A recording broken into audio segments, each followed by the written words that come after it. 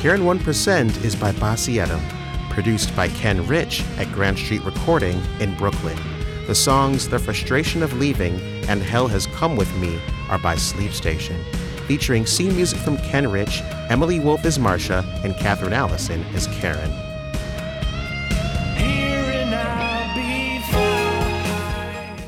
Chapter 5. What is it about the spring that quickens my pulse? A note of warmth in the air? The smell of grass and pollen carrying memories of every past season? If information cannot be lost, the past cannot be escaped. It embeds itself in every object and every sensation, waiting for me to cross its path. Like a virus with one potential host. What is it about a red flower that makes me consider my brown skin? There are no black princesses with dumb boy voices, and everyone knows brown princesses have straight, flowy hair, like Keisha. I had not come below the swings to join the Princess Club. It was the roses near the fence. They'd been growing all year, and now the teachers offered to help us cut them to take home or to pin our hair. I love those red flowers. Their hips. The way their heads turned towards the sun. I just wanted everyone to know. Looking down between the round petals of a flower, the tinge of a child's taunting voice, and the confused dread that rose in me. The shade I hid under and the thick roots that drank my tears. What is it about trees covered in baby leaves that makes me consider my vision distorted by salty water? My father seemed glad. He said that the future we are building now will be weaker than the present, and we would have to be strong to survive when society collapsed.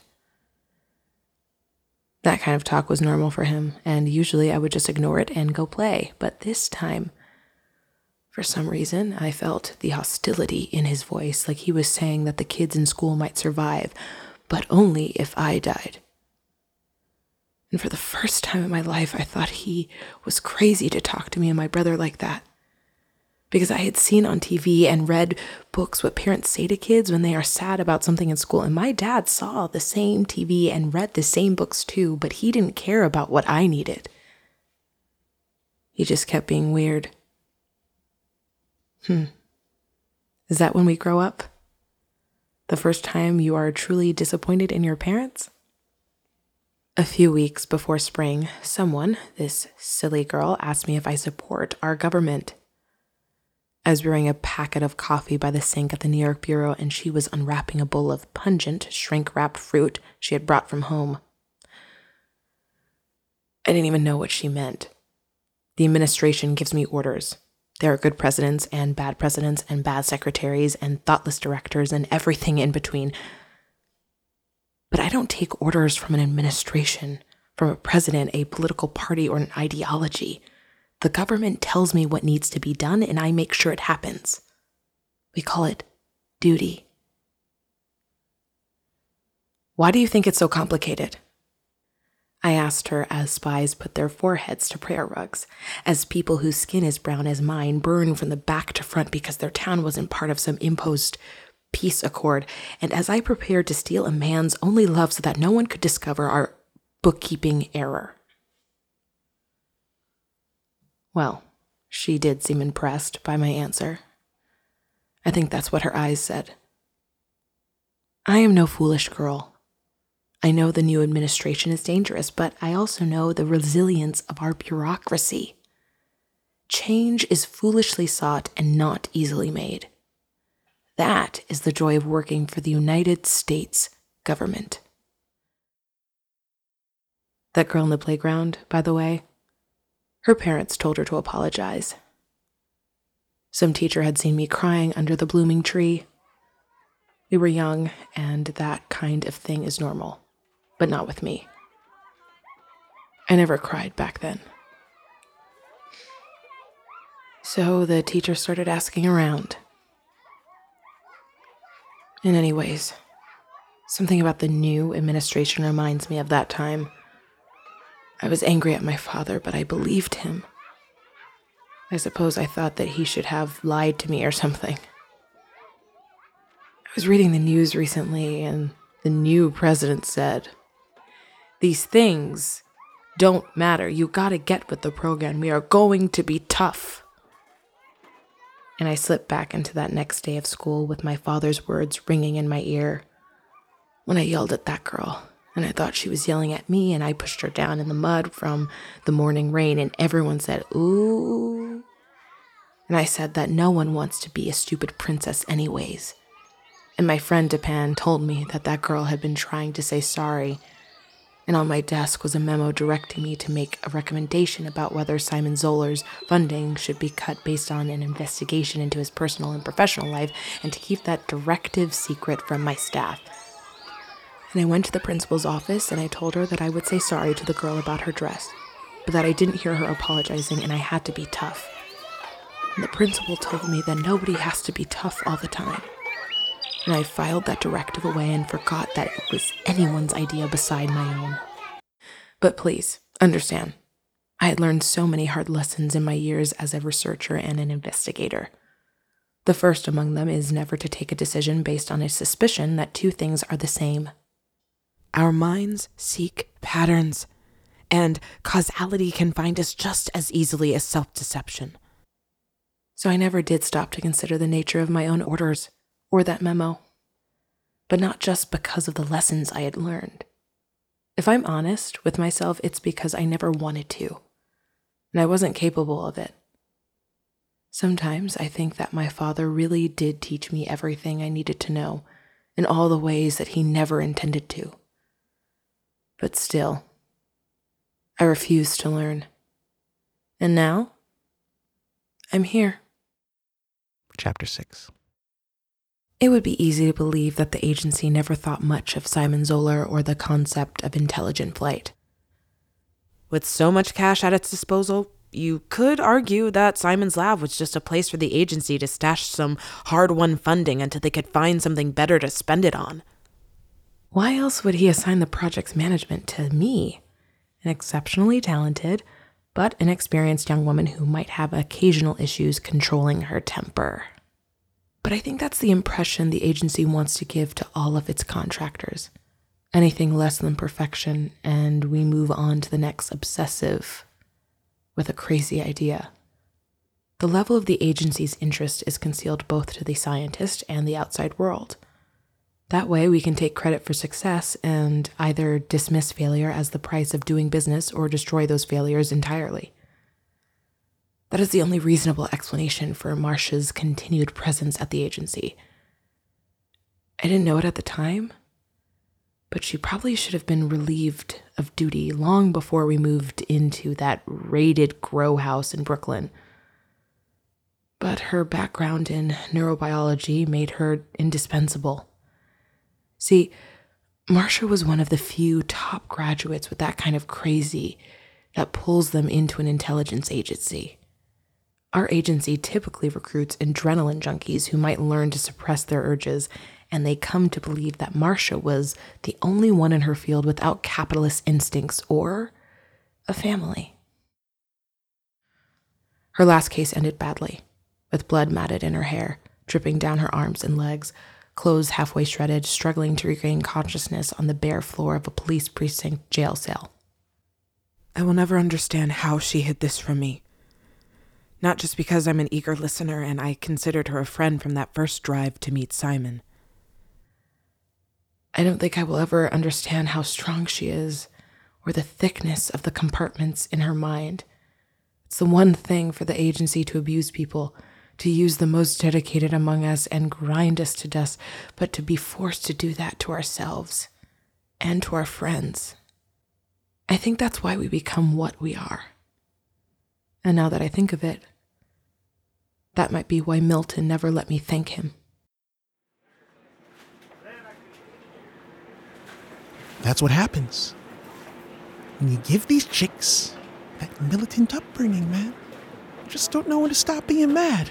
Hey, yo, everyone, Everyone's an enemy. I try to explain hostile posture to a recruit. I'm telling you, second day out of the academy says, I better stop mansplaining to her. I know that fucking cunt. I know that.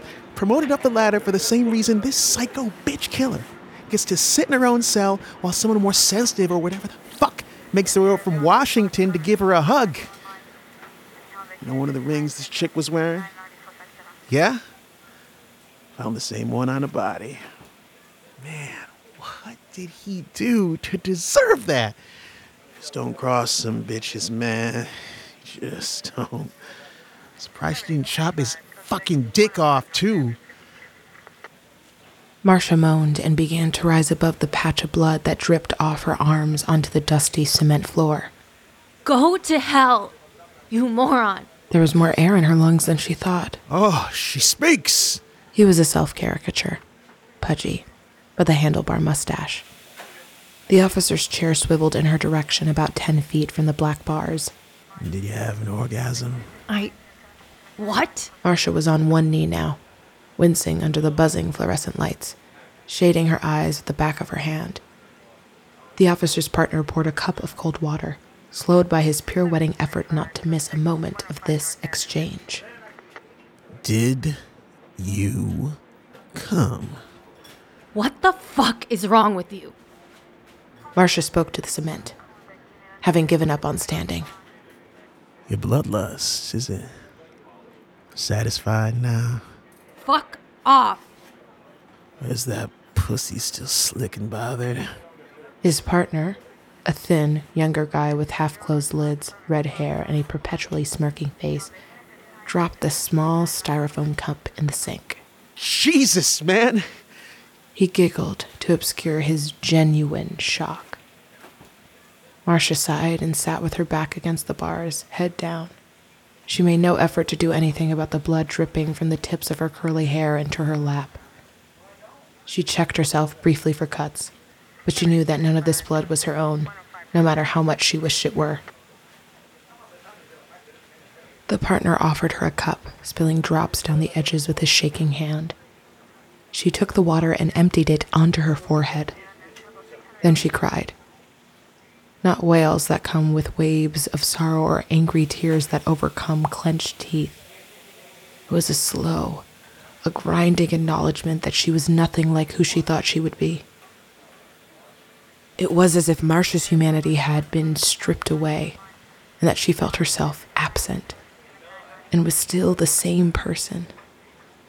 Like she was so small compared to the parts of herself that she was born with, that her life was just a thin gloss, deceptive, cheap, and ultimately irrelevant. That's how she cried in that cell, smeared with the blood of people she killed. The next time Marcia opened her eyes, Milton stood over her. She looked up at him like he could put an end to this. Like what happened to her was real for now, but could be undone if only he would say some word.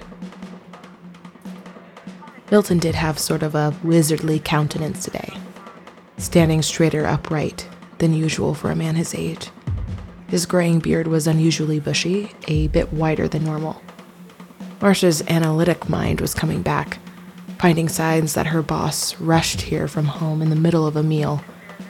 Milton's glasses rested on his nose as he quietly examined Marcia. His eyes were bloodshot in the corners. He'd been drinking wine, she thought, perhaps 2 glasses. His lips were shaded lightly red, shirt sleeves sloppily rolled up just below his elbows. He looked at her the same way when she turned to face him, with sad eyes, as if contemplating the course of Marcia's life which led her to this cell, soaked with her own tears and other people's blood. She looked at him like a reminder that this is still happening. It wasn't even a scarring memory to overcome. Not yet. That would be like a dream. But this nightmare will always continue, Marcia thought. Because she deserved it. And regardless of what she deserved, Marcia had signed a contract to receive whatever was coming. The agency still needed her. Why else would the assistant director have interrupted his dinner to deceive these upstanding rural law enforcement professionals? Milton turned away from the cell. How long has she been like this? She was just about catatonic when she got here. In some kind of shock. She started coming to maybe an hour ago. Why hasn't she been cleaned up?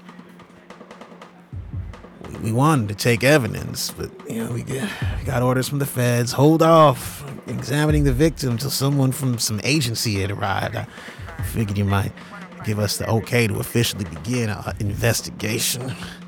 Son, you are an idiot. I'm taking this suspect into my custody for national security purposes. The paperwork is on your desk. Unlock this cell. Sir, we can get it cleaned up for you. Don't bother. Marcia. He turned back toward her, speaking like a father might as he bailed his teenage daughter out of jail for shoplifting. You're with me. Here. Clean it out of your eyes, he said, handing her a handkerchief from his pocket.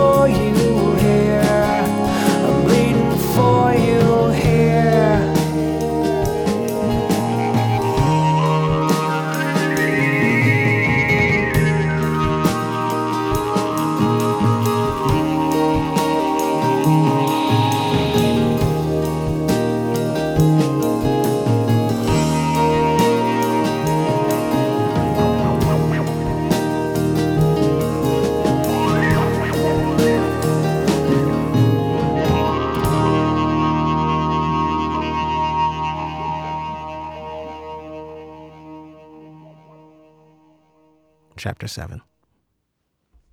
Milton stood, eyes clenched shut, head resting against the wall outside of his bathroom as Marcia showered behind a curtain patterned with blue flowers and gold bells. This cottage had been in his family for 2 generations. The air inside was stale with dust, but the sight of it was so open. Bay windows, thick with trees and brush, a wooden pier jutting into the cold lake. Milton listened to her grunting, grinding a bar of soap into her skin, stopping only briefly to inhale a few times and rest her sore shoulders. For 10 minutes he waited for a break in her pattern, and he became sullen with the weight of his responsibility. Perhaps this isn't the time, he muttered to himself, retreating into a kitchen patterned with cornucopia tiles. What luck, he thought, to have something in the fridge today besides half-empty takeout containers and dark beer. For all of the trappings of mystery and intrigue that surround us, for all the comparatively inflated paychecks and the clothing budget and our offices hidden away in hip neighborhoods across the world, we are, at the end of the day, nothing but soldiers, gloves on a fist. And the brilliance of it isn't what they make us do. It's what we do to ourselves, and we blame ourselves. She waited for Milton in his office, curly hair matted against her neck and dripping water down her back. All she could think of, as she sat alone, was how long it would take to replace the upholstery in the back seat of his car, and whether he really thought sacrificing his luxury sedan would make up for what happened. Then she saw him, and righteous anger rose in her. How could you send us there? He appeared in the doorway with a white ceramic plate of sandwiches, salami, cheese, and Wonder Bread. You don't really give a shit. You're just afraid. You think I'm broken. Milton placed the plate on his desk and sat opposite her in a crackling brown office chair whose headrest was partway torn open, exposing a layer of brownish cotton dotted with balls of lint. Well, don't worry about it. She began to tremble with rage. Water sprayed from her flopping hair onto the desk and misted over Milton's folded hands. Don't worry about me. I know what I've signed. I just thought you would have some fucking discretion. When Marcia caught her breath, she looked to Milton in anguish. He couldn't help but avert his eyes. What happened? You're kidding me, right? Please say that you're fucking kidding me. This is a debriefing, Marcia. I need to know everything from the beginning. She took a slow bite of a sandwich. You know what you signed. Marcia sat straight up and cleared her throat. Milton placed a digital recorder in the middle of his desk. She pressed the record button herself. As you know, we were tracking the shipment of... She looked up at Milton, expectantly until he raised his arms in mock confusion. A shipment of Lem, which is a street name for a new kind of recreational drug with unknown side effects. The only solid information we have about this drug is its existence, and the investigation that I was a part of did not substantively change that fact. She looked up at Milton again. This time his brows were furrowed in thought until he nodded to himself. Then he deactivated the recorder, placed it in his drawer, and produced a different recorder. What follows is transcript of that recording. Wait a minute. How did she get the other recording you made? Even I have a boss, Marcia. He must have stored it online. Yeah, online and internet only like 6 people can log into. It is troubling. But there is a reason I recruited her. Karen's resourcefulness. No bounds, right? Well, this isn't exactly a friendly trip down memory lane. At least we get to take it together. Come on. I'll grab you a drink. I arrived with the cover named Janie in a convoy outside of Richwood, West Virginia. There was a rocky field, maybe 150 acres, with one dirt road cutting through from the southwest towards the center and then out northwest. In the middle of that field, there was a warehouse about the size of a 2-plane hangar. I arrived with Agent John Bratton. He's been undercover with the Lem Group for approximately 6 months. Agent Bratton designed a cover story that had him recruit me for a series of difficult but small-scale security tasks designed so that the leadership of the Lem Group would take notice of me and invite me to help protect their inner circle. Bratton seems to have advanced to a sort of lieutenant commander role with the group. So when my name came up during one of their meetings, he managed to introduce me without seeming particularly enthusiastic, and they let me in. Before we left for the warehouse, we were told that we would be escorting the leadership and all of the mobile laboratories to Western Pennsylvania. How were you told? Each week, we were delivered a set of 10 throwaway phones, 2 calls per phone. Each had a serial number pattern that corresponded to the order we were supposed to use them. Bratton and I first met at a motel in Charleston. There were 5 other people with us, members of the gang, but he was in command, so we were able to get some time alone. The sedan that we took to West Virginia had 2 dead bodies sealed in the trunk, wrapped with clear plastic and tape. They were both women. One was maybe 14, the other in her early 40s, possibly the mother. I never found out why they had to be in our car, but I wouldn't let John, Agent Bratton, leave until I could look at their faces. I'll file a description in my written report. The men we were with, they were xenophobes, but it was as if there was this certainty about them. They had no doubt that this would all work out for them. I mean, they were serene. I just followed Bratton's lead, adopted his mannerisms. He was so reserved, even grew a beard, a spotty one, but it looked good on him. He kind of has this narrow face otherwise, and with that long nose. Well, I suppose most of them had beards, but with me walking in there with my bouncy little curls and red cheeks, I thought the only reason they believed it was that it was so absurd. Me as some sort of biologist mercenary.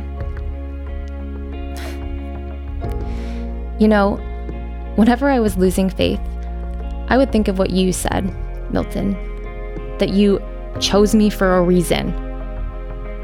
Only now, I know that that was an insult. We arrived at the warehouse without incident.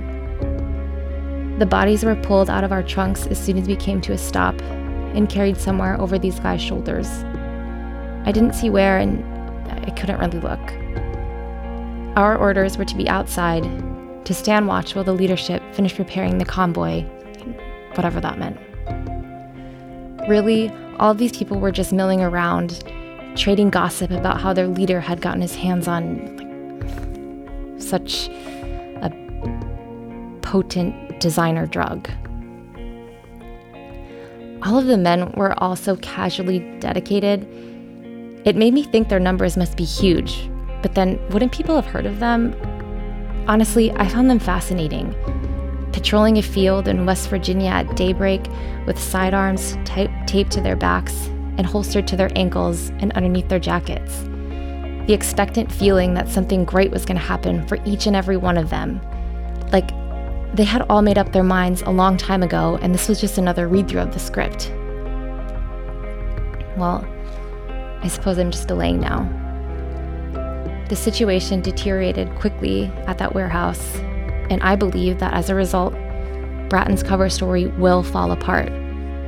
Not right away, but it's just a matter of time. How did you come to that conclusion? The gang was attacked at their time of departure. It's obvious. Their investigation into the leaker will begin immediately, and then they keep such detailed records, duty rosters, arrival times, what level of information each member is privy to. But Agent Bratton, he's a resourceful man.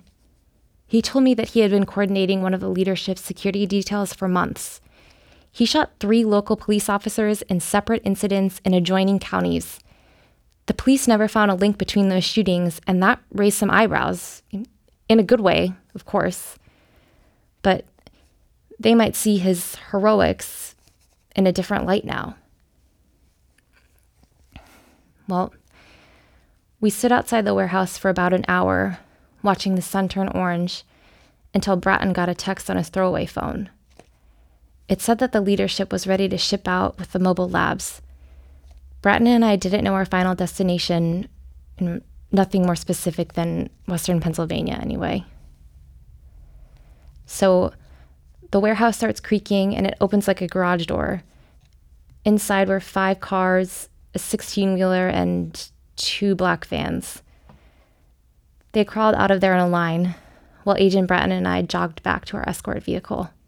Before you describe the incident, I need more background on your cover story. I will tell it in the order that it makes sense to me.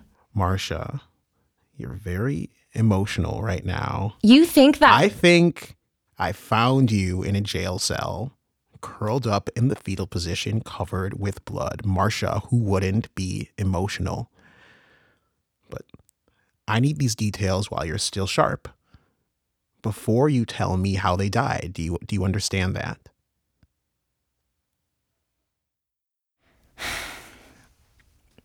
There was a man Bratton was working with at the agency, and he was our failsafe.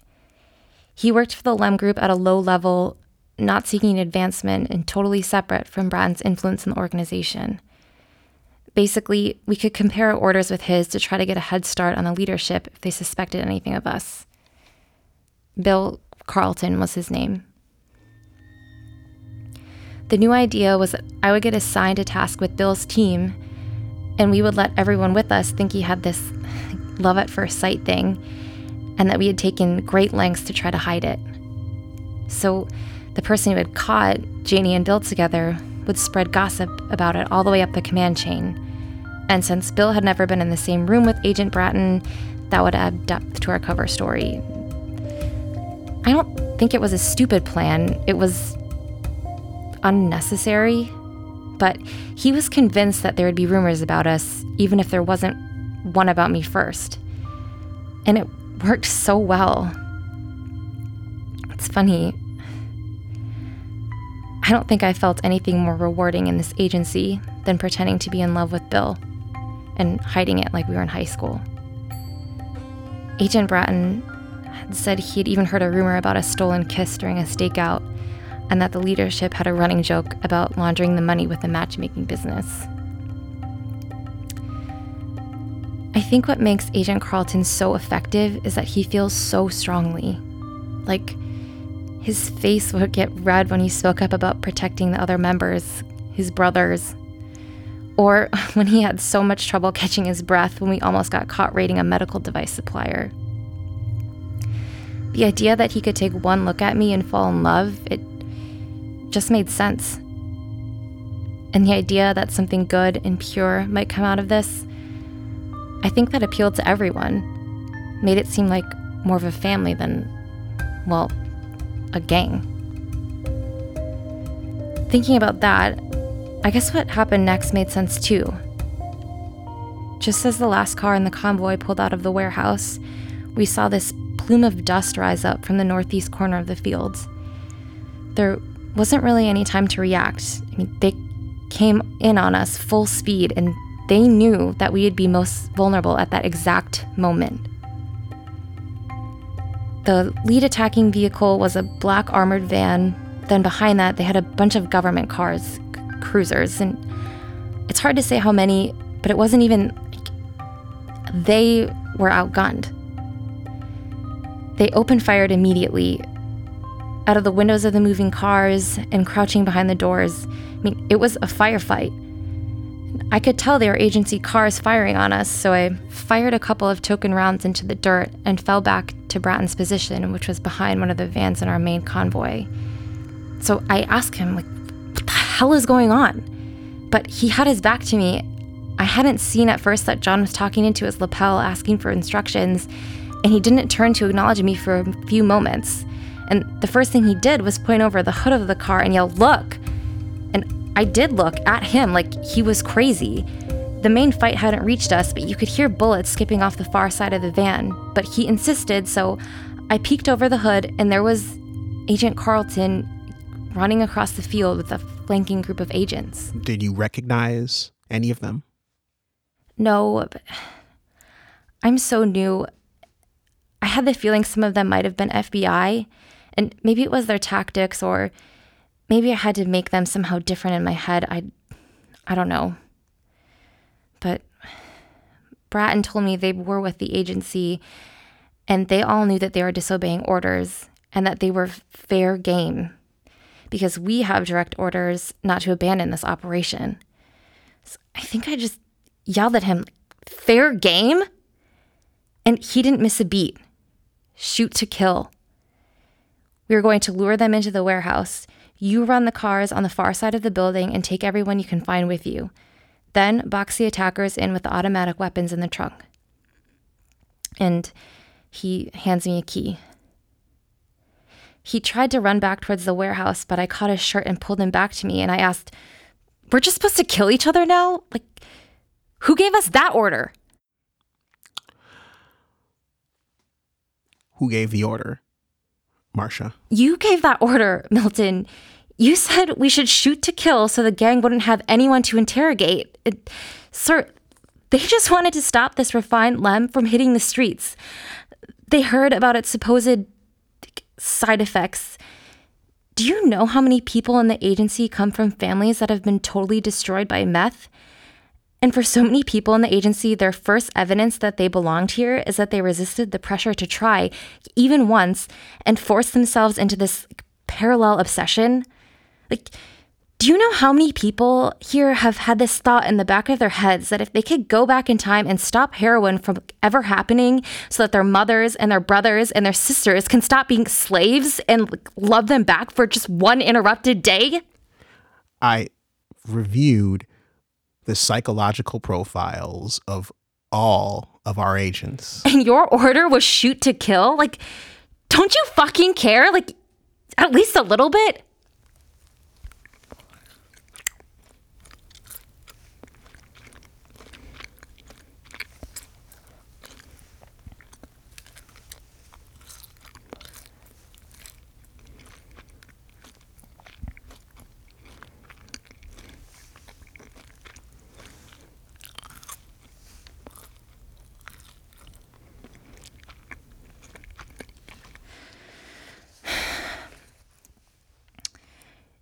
Agent Bratton led the leadership and their main guard back into the warehouse, shooting all the way so that Agent Carlton's men would see that they were falling back.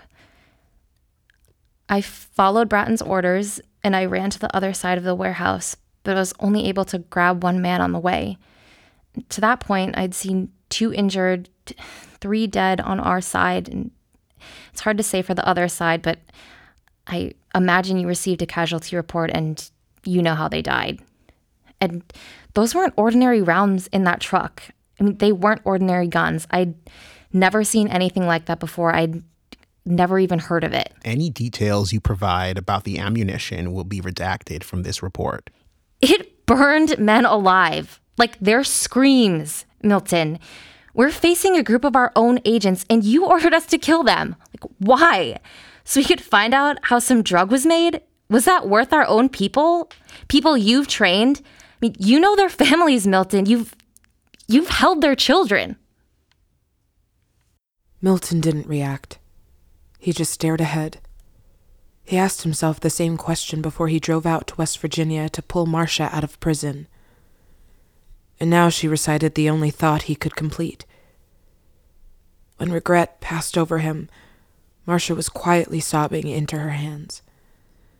Milton waited patiently, but he didn't offer a shoulder or a tissue. He searched for words, but all he could find was the steady red glow of the recorder. On. Marcia returned to her statement as if she had never stopped. Once Bratton lured the agents into the entryway of the warehouse. Me and one of the gang's guards opened fire from 2 machine gun positions on their left flank. Their forward attack group was cut down right away. The ones we didn't split in half were melting into the ground. I tried to go back and finish them, but we were still under fire. One agent, even younger than me with these big fat cheeks, screamed the entire time. He was calling for his mother. Like, his office might be down the hall from mine. Bill Carlton was hiding with a group of them behind an armored van. But they were like all out of position at that point. We gave Bratton's group enough time to get their explosives out of the trucks, but I don't think they wanted to risk the building falling on us now that most of the attackers were dead anyway. So the guards threw a flashbang grenade, and that was enough to make Bill back out into the open. He was my boyfriend. Everyone thought that he was. I mean, they thought that we were in love. And it was so easy to pretend with him. But all that was in my head when I thought that he might move out of his cover was that he's a traitor to the gang, and I had better be the one to shoot him because otherwise they'll think that I was in on it. So when Bill Carlton backed away, holding his ears, trying to open his eyes, I fired a burst into his side. He cried out and fell to his knees, almost facing me. I only hesitated to aim.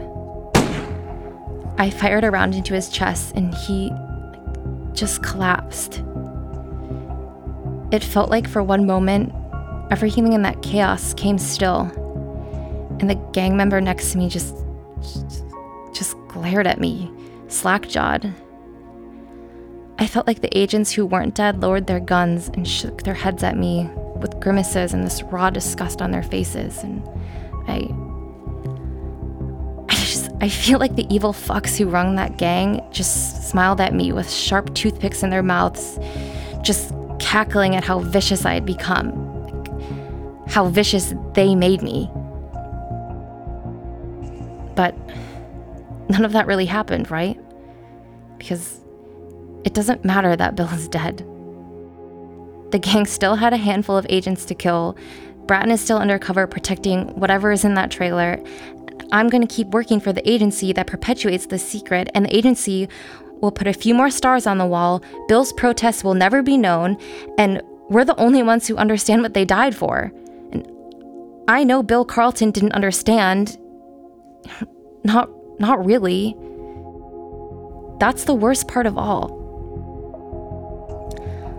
I don't like what I've become, Milton, and that's the thing. But what about this agency? Like, what are we all becoming? Well, fine. Once Agent Carlton bled out into the cement, their ranks became disorganized. A couple of agents tried to defend themselves as they pulled back, and then they started running. Bratton and a few others went off to chase them down. Just then, a few more fleeing agents were right on top of us. The gang member fighting beside me had a hunting knife. It got stuck in the stomach of one agent. He looked really young, Hispanic guy, and just the look on his face. Another agent tackled and shot the gang member, and I took the hunting knife and I stabbed him in the back. Then I got back to that gun mount and I killed another agent who was running at me. Then I heard the heavy click and I was out too. I tried to get off the gun. I was a target there, but I tripped and fell over those bodies laying beside me. My head must have hit the concrete. The next thing I remember, I was on my back, holding this agent's wrist to try to stop him from driving his knife into me. All of a sudden, I'm covered in blood. Bratton is standing over me. He just takes my head in his hands and he says, "Don't move." And then he puts his head against mine and covers my eyes with his palms and just yells out, "She's gone." And then I wake up in that cell with those fucking asshole cops. I guess I'm a dead woman now. I wish it were true. I really do.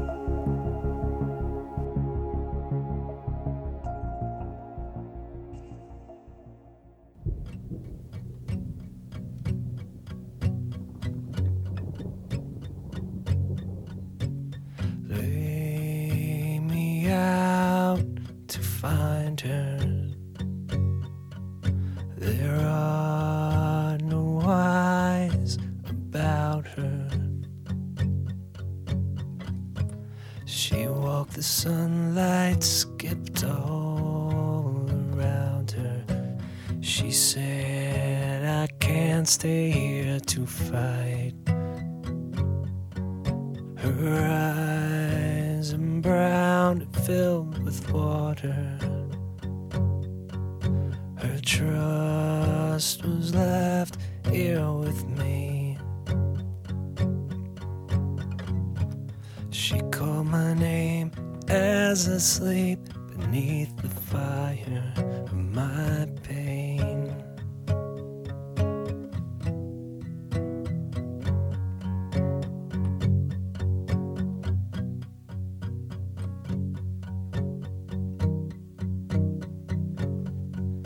And hell has come with me. And hell has come with me. And hell has come with me.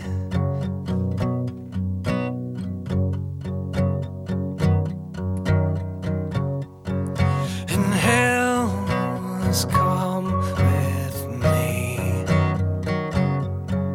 And hell has come with me. And hell has come with me. And hell has come